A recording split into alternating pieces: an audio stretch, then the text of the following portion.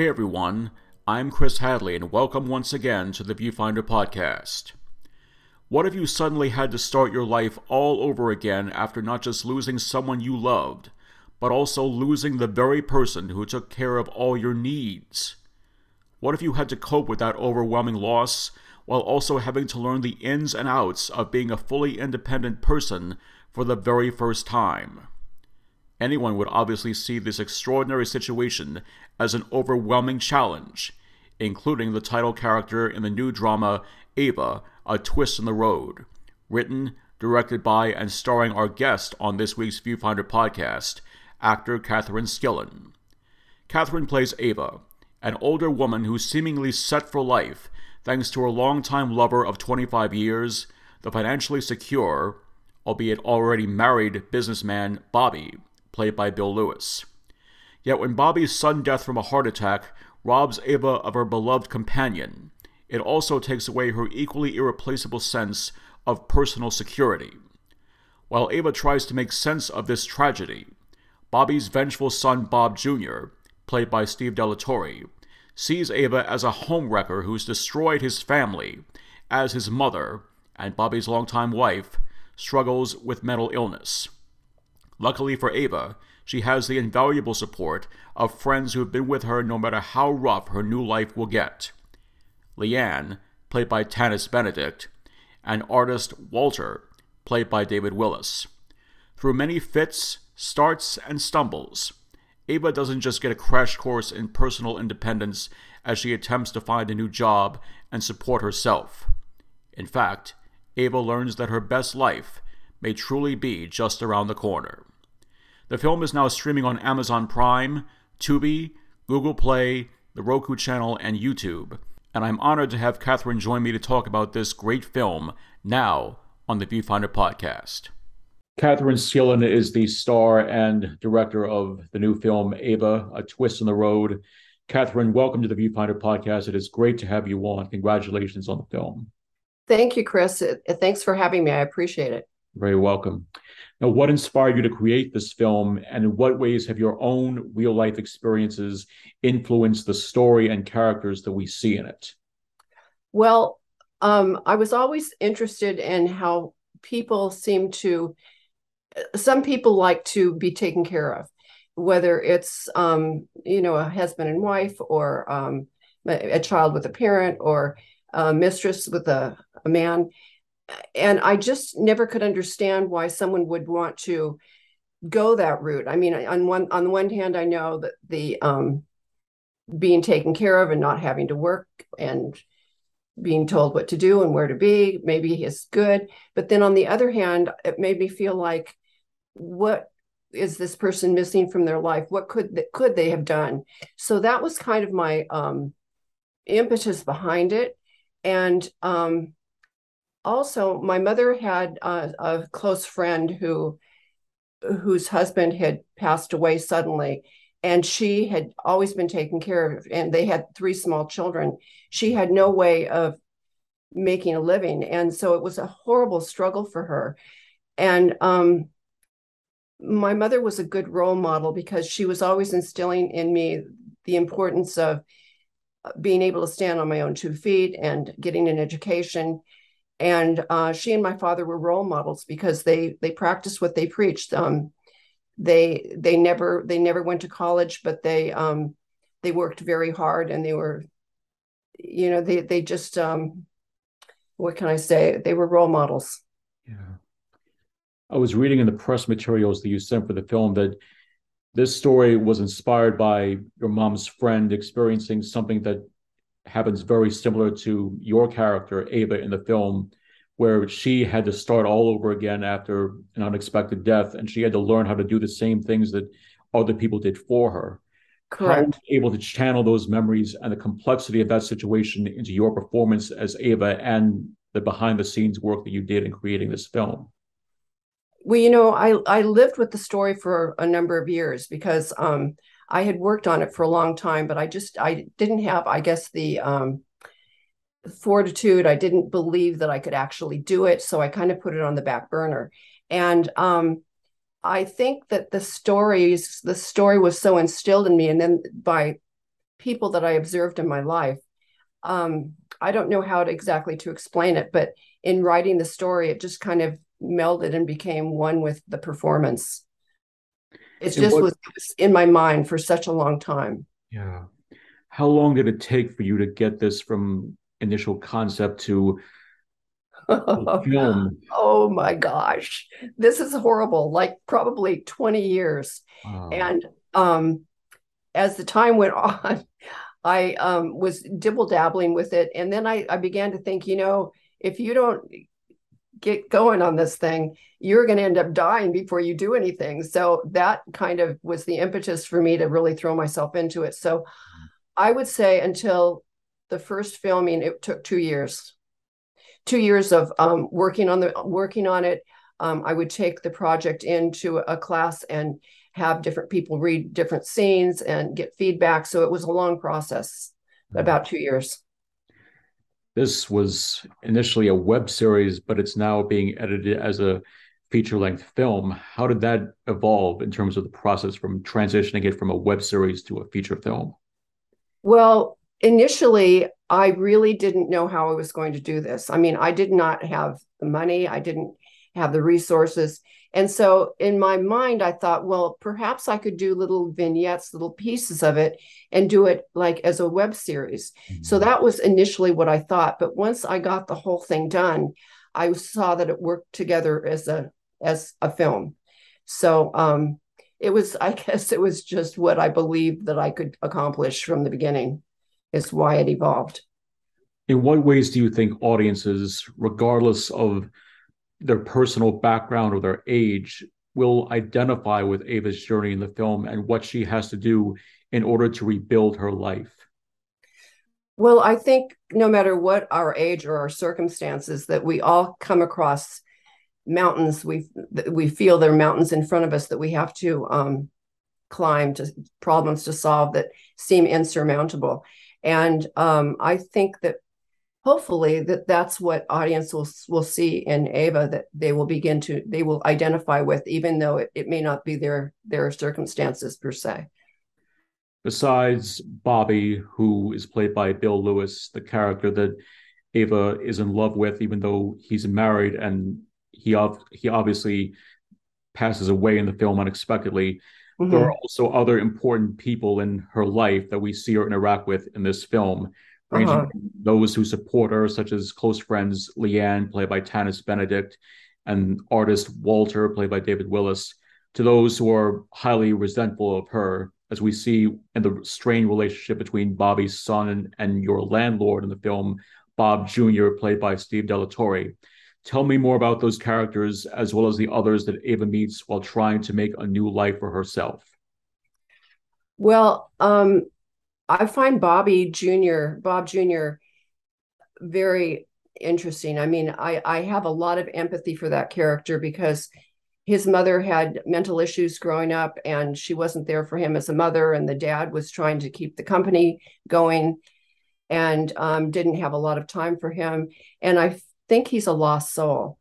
So, and I understand his resentment for Ava because, he puts all his anger on her, like she's the cause of all the problems in his family that made it very rocky for him. So I have empathy for him and I understand where he's coming from. Yeah, Probably not as Ava, but as the writer, I do. yeah. Um, as far as Leanne, it's always great to have like a really strong friend, a rock of Gibraltar that you can depend on. And I think that that's so important for Ava, to have somebody that believes in her and is there. Um, who else did you? Walter. Oh, Walter. Oh my gosh. Having someone like Walter, someone who, he has such an art spirit, the character has such, and so does David Willis, the actor. Um, he has such a he's such a solid character in terms of rooting for Ava and being there and just following his art. I just think he's an excellent character, and I've known David actually for a long time, and he's a wonderful actor, wonderful person. They were all wonderful. They did an amazing job in playing their roles in this film. Oh yeah, I thank you. I think that I just love all my actors. I think that did such a great job, and my heart goes out to all of them. I love them all so much. And you did an amazing job too. Oh, thank you. How did you find the film's cast?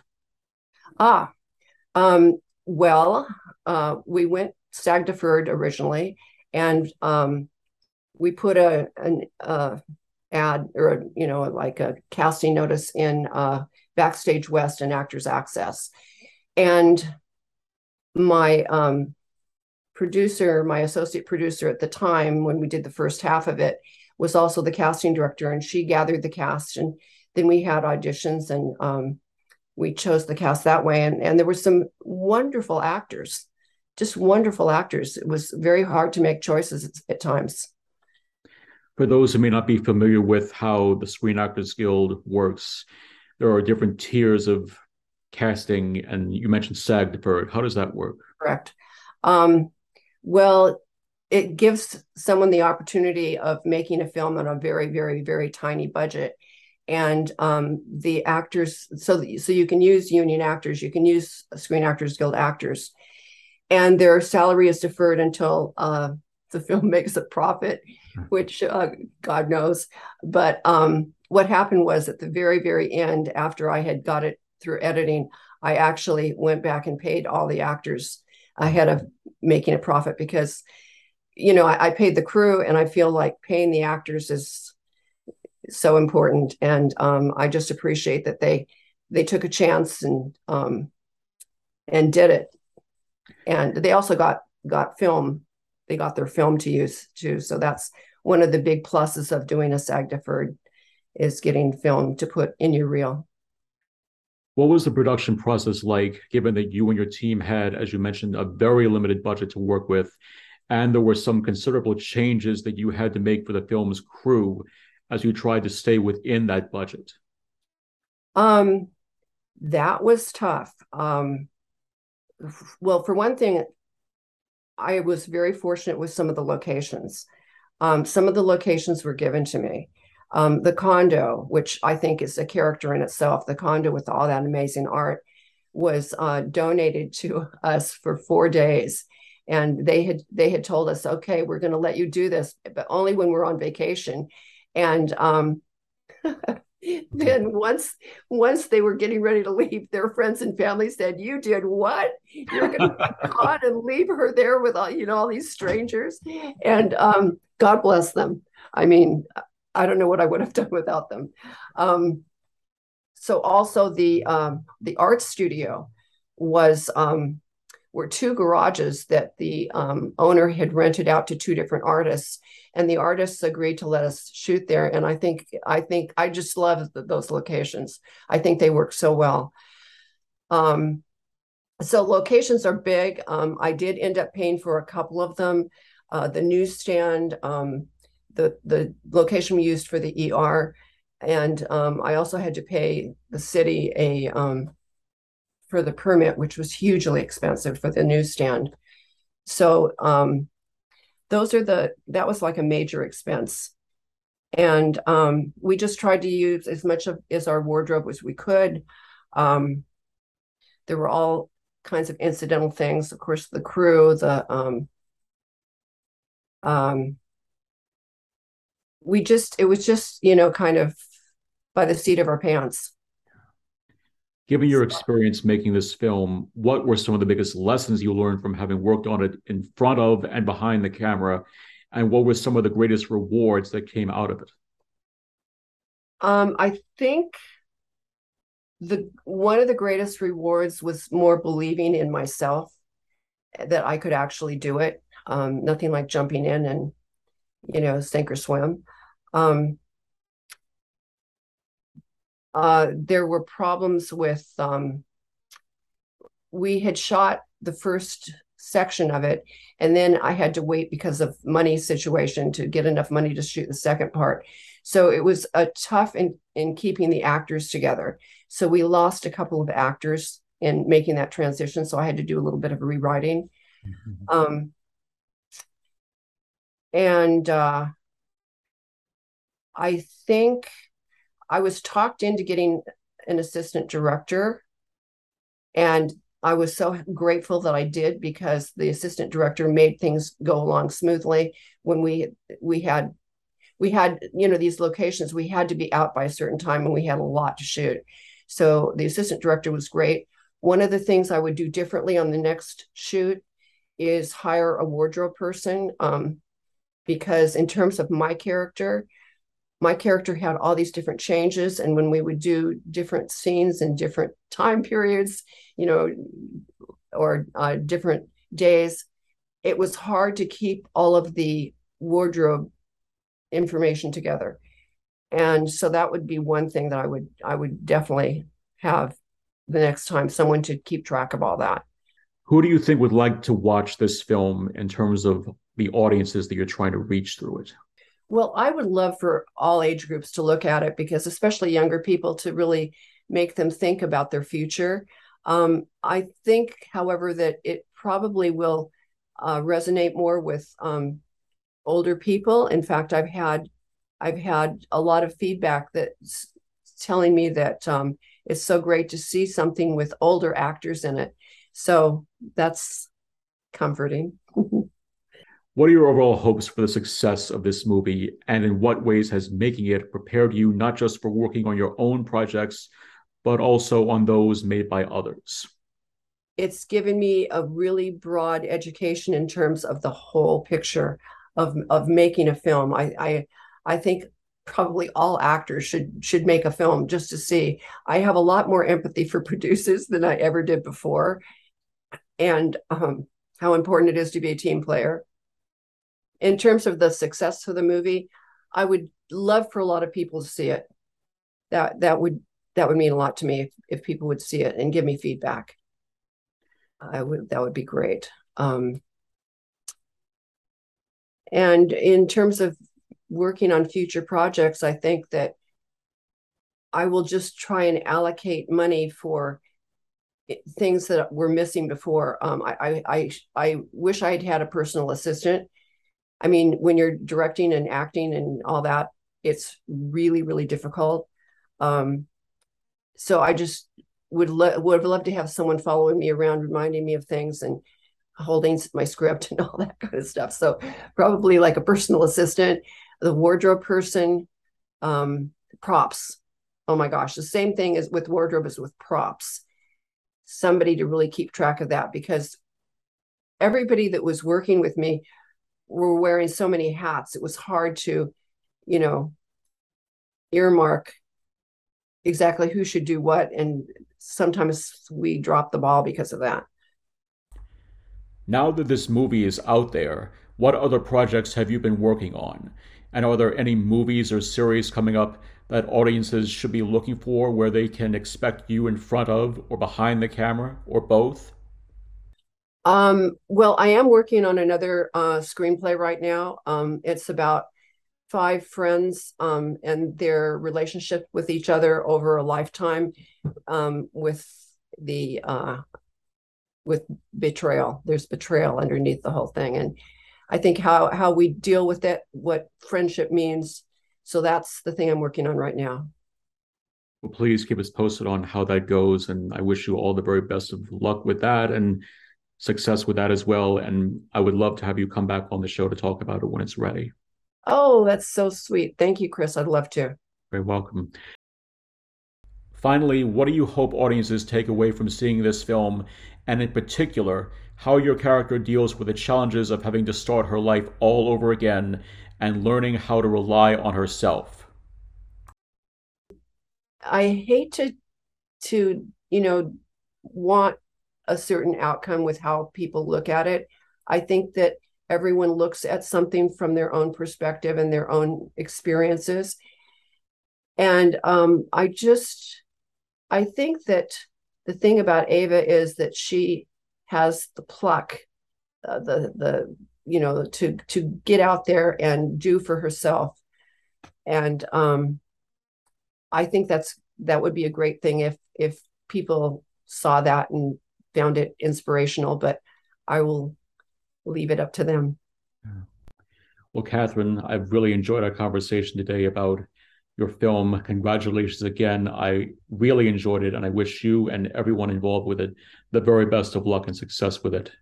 Thank you so much, Chris. It's been great being on. Thank you for Oh, having me. my pleasure. Catherane Skillen is the star, the writer, and director of AVA, A Twist in the Road, which you can see on Amazon Prime, Tubi, and lots of other platforms. That's the Viewfinder podcast for this week. I'm Chris Hadley. Thank you so much for listening. And until next time, please stay safe, everyone.